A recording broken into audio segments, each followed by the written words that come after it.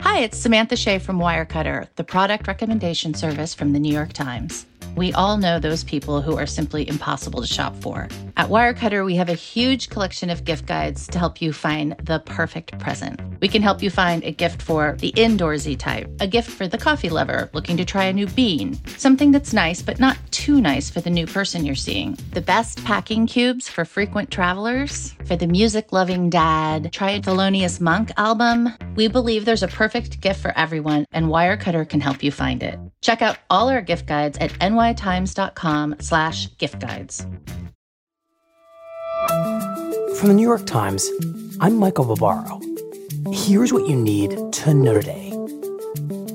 A record number of Americans quit their jobs in August, according to new data from the U.S. government, in the latest sign of how much the pandemic has changed the labor market.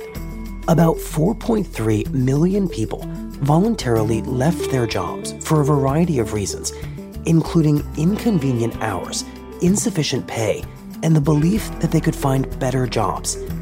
Among the hardest hit sectors were restaurants, hotels, and retail.